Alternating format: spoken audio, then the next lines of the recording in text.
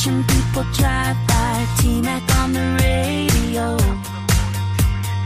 Got so much on your mind, nothing's really going right. Looking for a ray of hope.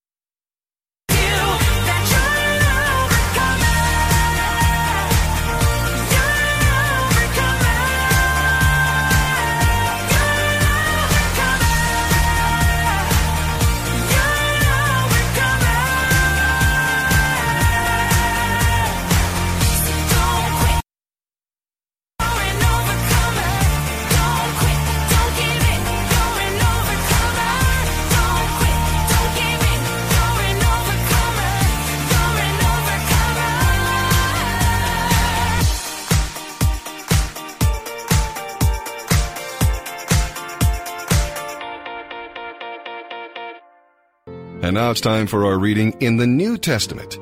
And today it comes from the book of Matthew, chapter 22, verses 1 through 33.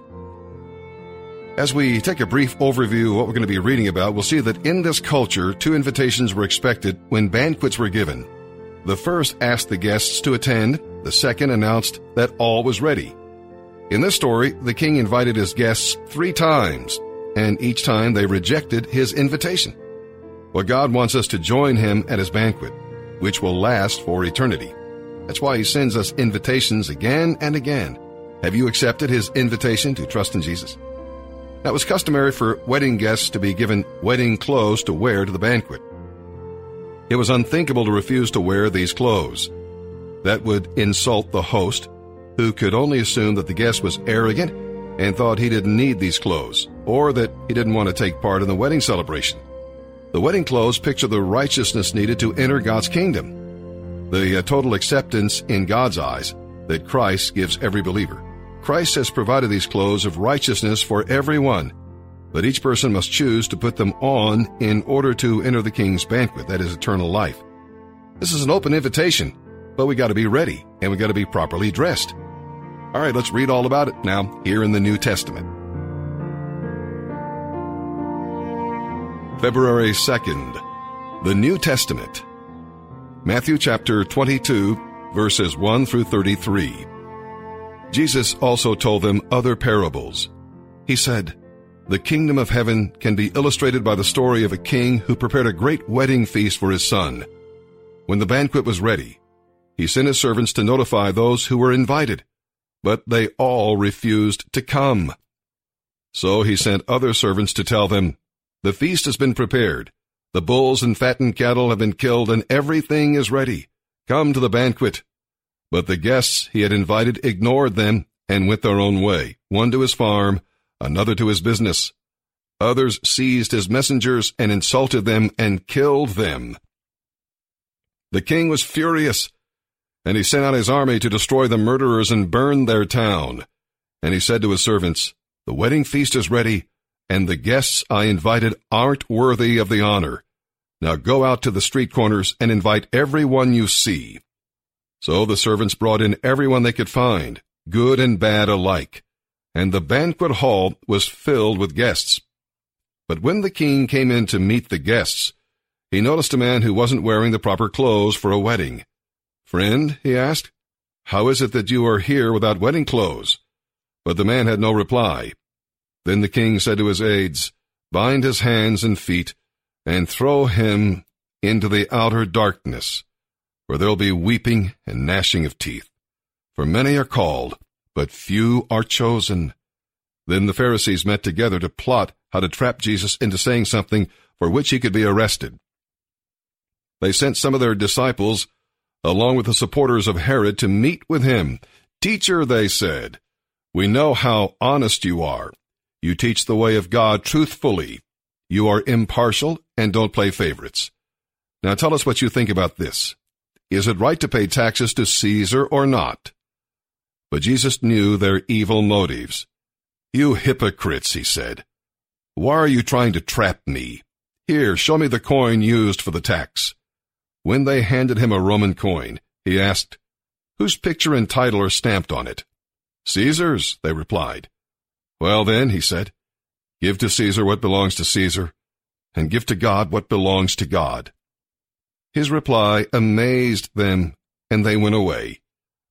That same day, Jesus was approached by some Sadducees, religious leaders who say there is no resurrection from the dead. They posed this question: 'Teacher, Moses said if a man dies without children, his brother should marry the widow and have a child who will carry on the brother's name. Well, suppose there were 7 brothers. The oldest one married and then died without children. So his brother married the widow. But the second brother also died, and the third brother married her. This continued with all 7 of them. Last of all, the woman also died. So tell us, whose wife will she be in the resurrection? For all 7 were married to her.' Jesus replied, 'Your mistake is that you don't know the Scriptures, and you don't know the power of God. For when the dead rise, they will neither marry nor be given in marriage. In this respect, they will be like the angels in heaven. But now, as to whether there will be a resurrection of the dead, haven't you ever read about this in the Scriptures? Long after Abraham, Isaac, and Jacob had died, God said, I am the God of Abraham, the God of Isaac, and the God of Jacob. So he is the God of the living, not the dead.' When the crowds heard him, they were astounded at his teaching." Psalm 27, verses 1 through 6. Now we'll read about the fact that fear is a dark shadow that envelops us and ultimately imprisons us within ourselves. Everyone has been a prisoner of fear at one time or another. Fear of rejection, misunderstanding, uncertainty, sickness, even death.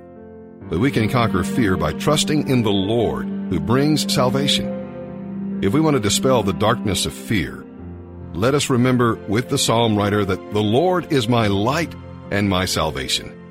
Now, by the term the house of the Lord and his temple, David could be referring to the tabernacle in Gibeon, to the sanctuary he had built to house the Ark of the Covenant, or to the temple that his son Solomon was to build in the future.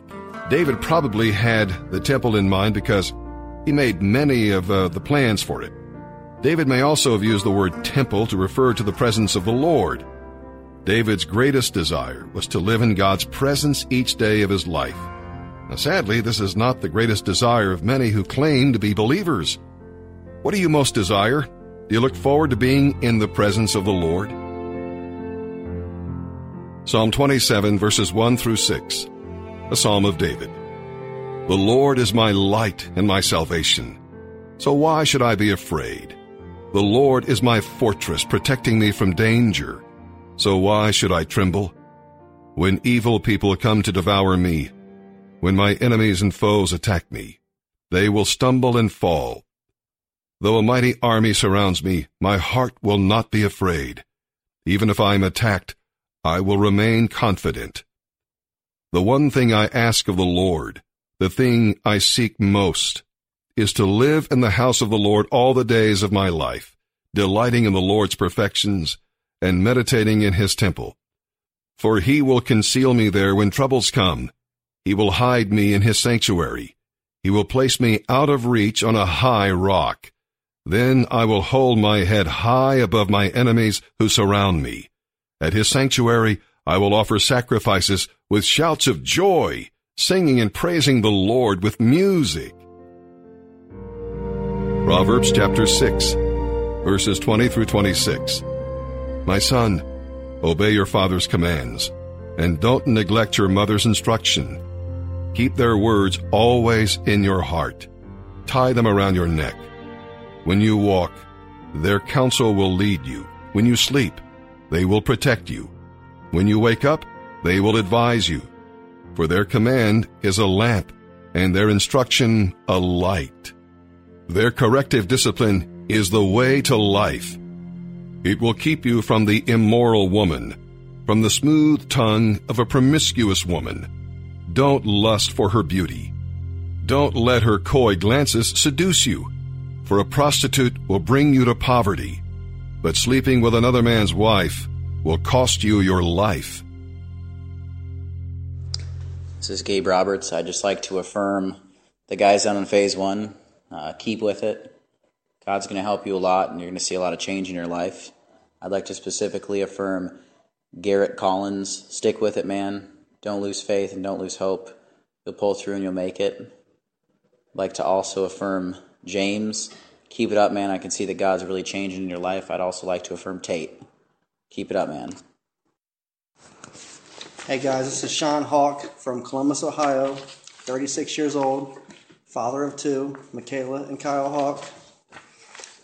I had it all. Growing up, mom and dad gave me everything. I went the wrong path, met some bad friends, went to prison, learned all about drugs. So when I got out of prison, I started selling drugs. I got caught with 96.4 grams of crack cocaine and went back to prison. Did 2.5 years. Got out, got back into it again. Then I blew up from there. I had it all. Trucks, cars, women.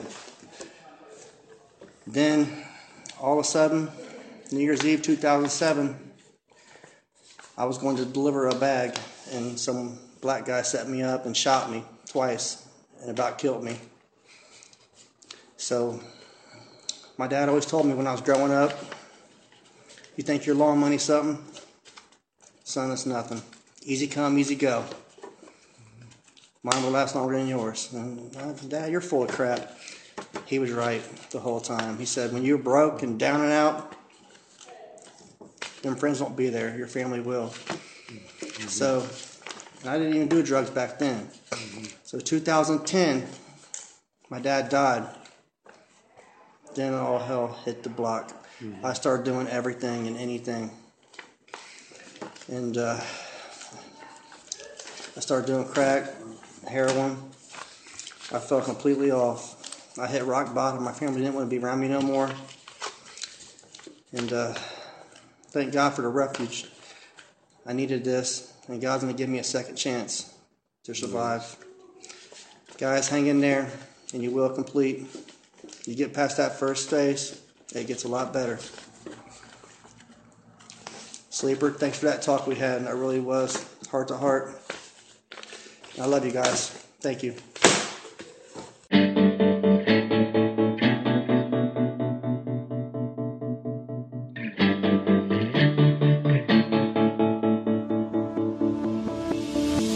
I want you as you are, not as you ought to be. Won't you lay down your guard and come to me? The shame that grips you now is crippling. It breaks my heart to see you suffering. 'Cause I am for you, I'm not against you. If you wanna know how far my love can go, just how deep, just how wide. If you wanna see how much you mean to me, look at my hands, look at my side. If you could count the times I say you are forgiven, it's more than the drops in the ocean.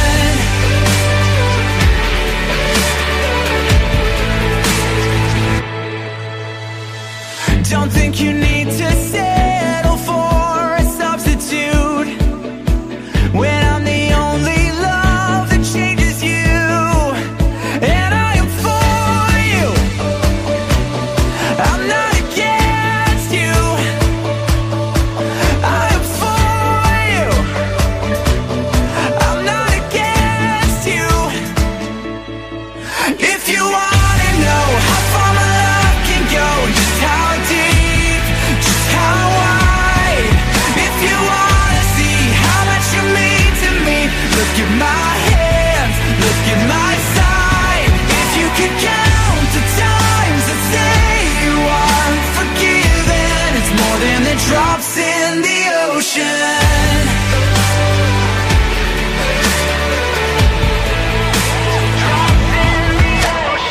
Open your heart, it's time that we start again. Open your heart, it's time that we start again. If you wanna know how far my love can go, just how deep, just how wide. If you wanna see how much you mean to me, look at my hands, look at my side. If you could count the times I say you are forgiven, it's more than the drops in the ocean. The drops in the ocean. Whoa, I am for you, I'm not against you. I am for you, I'm not against you. This is Doug from Phase 2. Today I'm reading a portion out of the book 10 Secrets for the Man in the Mirror by Patrick Morley. Secret number 1, Lordship. In life, we learn many lessons and brilliant flashes of insight. Other lessons, though, seep in over the course of many years. For example, from the first moment the thought broke into my mind that prayer is the most important thing I can do, it took another 20 years to expel the thought that there are better ways to get things done. And like a nearly empty tube of toothpaste, you can never quite squeeze out the old thought completely. In a similar way, I remember the first time I caught a glimpse of the idea, I can rely on God, as it scampered through my mind. Even though I came to believe it unyieldingly, it took another 20 years to back the old thought of, I can do it on my own, into a corner and pin his arms so he couldn't take a swing at me. Still today, I can see that smirking old man standing over there in the corner, calling out to me, asking for just one more chance to prove he's right. There's another idea that has only recently been sinking in for me and grabbing me at the core of my being. Personally, I believe it's one of the greatest lessons I've ever learned. I believe it's the golden secret to success. I believe it is the first and the last word on happiness. It is the essence of what it means to declare Jesus Christ as Lord. This idea may resonate with you as soon as you hear it, or you may recoil from it at first. You may even disagree with it. Yet I believe it is the idea in this book that can most change your life. So you may want to pay attention to this carefully. Let's unpack this idea a little bit. The world would say, want to be happy? Seek a better job. Live in this neighborhood. Take this vacation. Drive this car. Send your children to this school. Accumulate this much money. Join this club. God says, want to be happy? Surrender your life to me. Obey me. Seek the truth. Live by faith. Give yourself away in service. Deny yourself. Jesus does reward, but as early 20th century writer Bruce Barton observed, Jesus used the higher style of leadership that brings forth a man's greatest efforts, not by the picture of great rewards, but by the promise of obstacles. Author Dallas Willard notes in his book, The Divine Conspiracy, that Jesus links the broad road of abundance to the narrow road of obedience.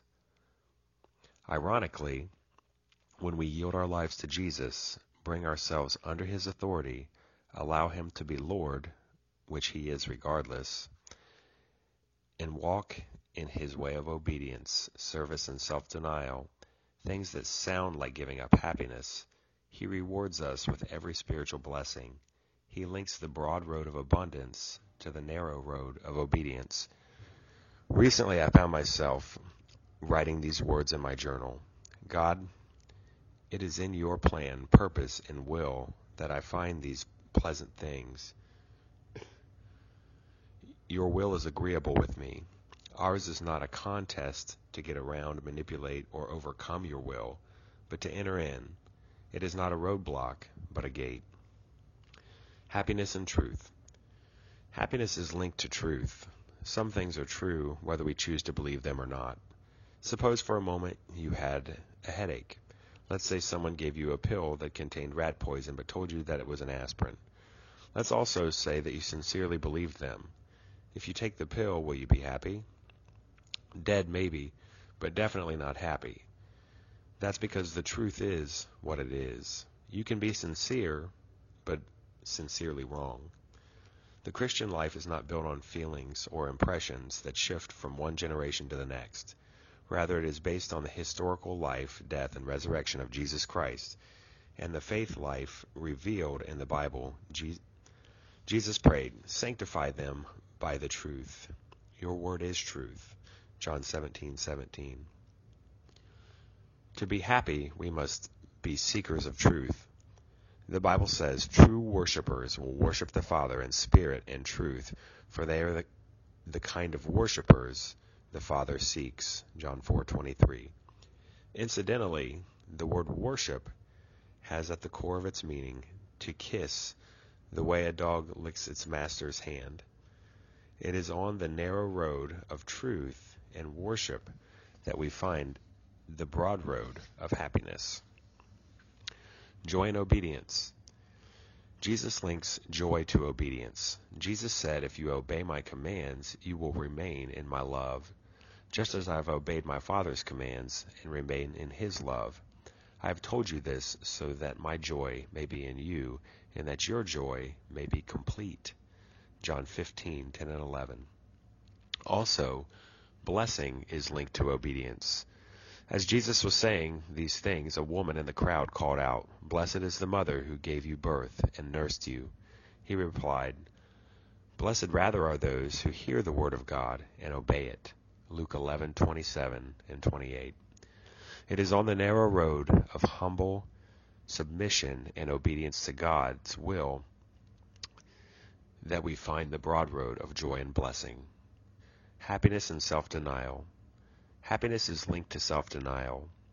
My work entails frequent airplane travel. When I am greeted at the gate upon arrival at my destination, the question I'm most often asked is, "How was your flight?" Because frequent air travel ranks among the 5 most boring activities ever known to mankind, this is a difficult question on which to start a friendship. From my perspective, I've just wobbled up a steaming hot jetway after stepping off a freezing cold jet plane. I'd be completely dehydrated except for the fact that I drink 8 ounces of water every 1 hour. I spend in this flight. This means that if I don't find a restroom within 60 seconds of deplaning, the scream I've been working so hard to suppress will bring airport security rushing at me from all directions with outstretched arms. The constant motion of an airplane makes you queasy. Some kid's always crying, your neighbor either talks too much or has a cold, or both. The flight attendants try hard, but invariably bump your elbow with the service cart every time you go up and down.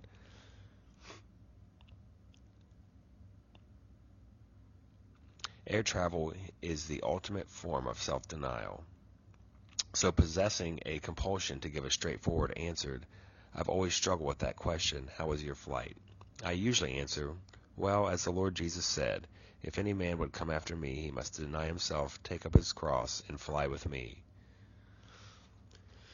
This is how the Lord actually put it. If anyone would come after me, he must deny himself, take up his cross daily, and follow me. For whoever wants to save his life will lose it, but whoever loses his life for me will save it. What good is it for a man to gain the whole world and yet lose or forfeit his very soul? It is on the narrow road of self-denial that we find the broad road of success and peace. Happiness and service.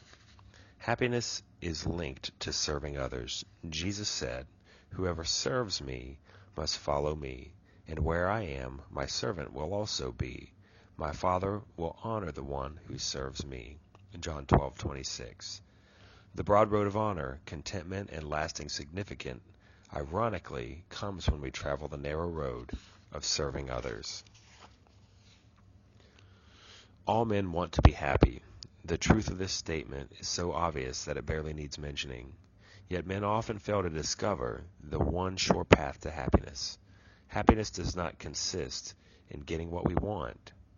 The most famous of all wise men, Solomon, proved that happiness does not come from merely getting what you want. Rather, happiness is built on the foundation of acknowledging that Jesus Christ is the Lord of our lives. The path to happiness is the one that leads back to the Master's estate. He's standing at the gate to say, I've missed you. Welcome home.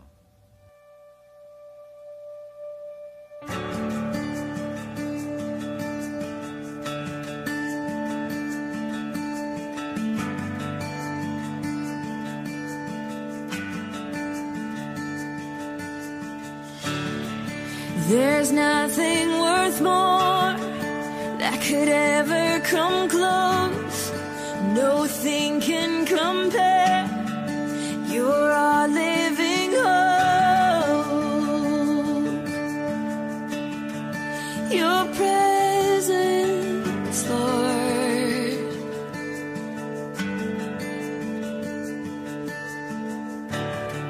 I've tasted and seen of the sweetest of loves, where my heart becomes free and my shame is undone.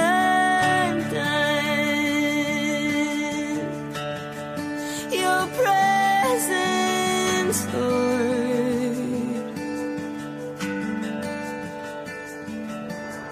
Holy Spirit, you are welcome here.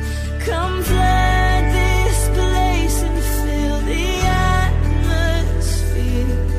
Your glory, God, is what our hearts long